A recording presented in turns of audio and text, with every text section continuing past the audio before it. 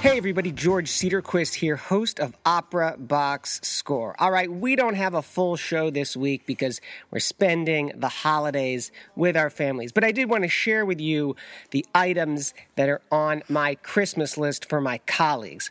Obviously, for the recently departed Tobias Wright, we wish him all the best in his new city and his new life post-show. For Oliver, my present for him is an appreciation of any opera written after 1900. For my colleague Weston Williams, my present is an appreciation of any opera written before 1900. For my colleague Matt Cummings, I wish him to not be quite so intelligent all the time and so articulate. Doesn't that guy ever make a mistake? And for my colleague Ashley Hardgrave, because she is from the South, I want to wish her the mildest, warmest Christmas she could possibly hope for here in Chicago. Now, it's not just me that's celebrating the holidays. Of course, it wouldn't be the magic of the holidays without family, without children. I got my kids Ben and Julia here, and I want to know what's on their Christmas lists for music. Ben, what's on your musical Christmas list?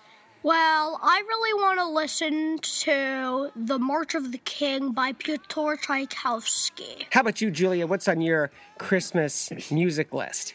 I want to try and catch Santa. What about music? I don't know.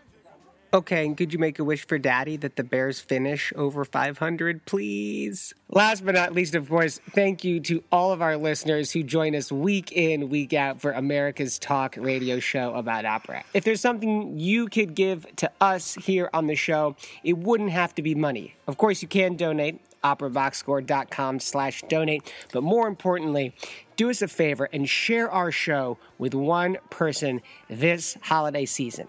Wherever you are, however you listen, and however you celebrate the holidays, do it with light, do it with love, and do it with opera. Happy holidays from Opera Box Score. Christmas for me.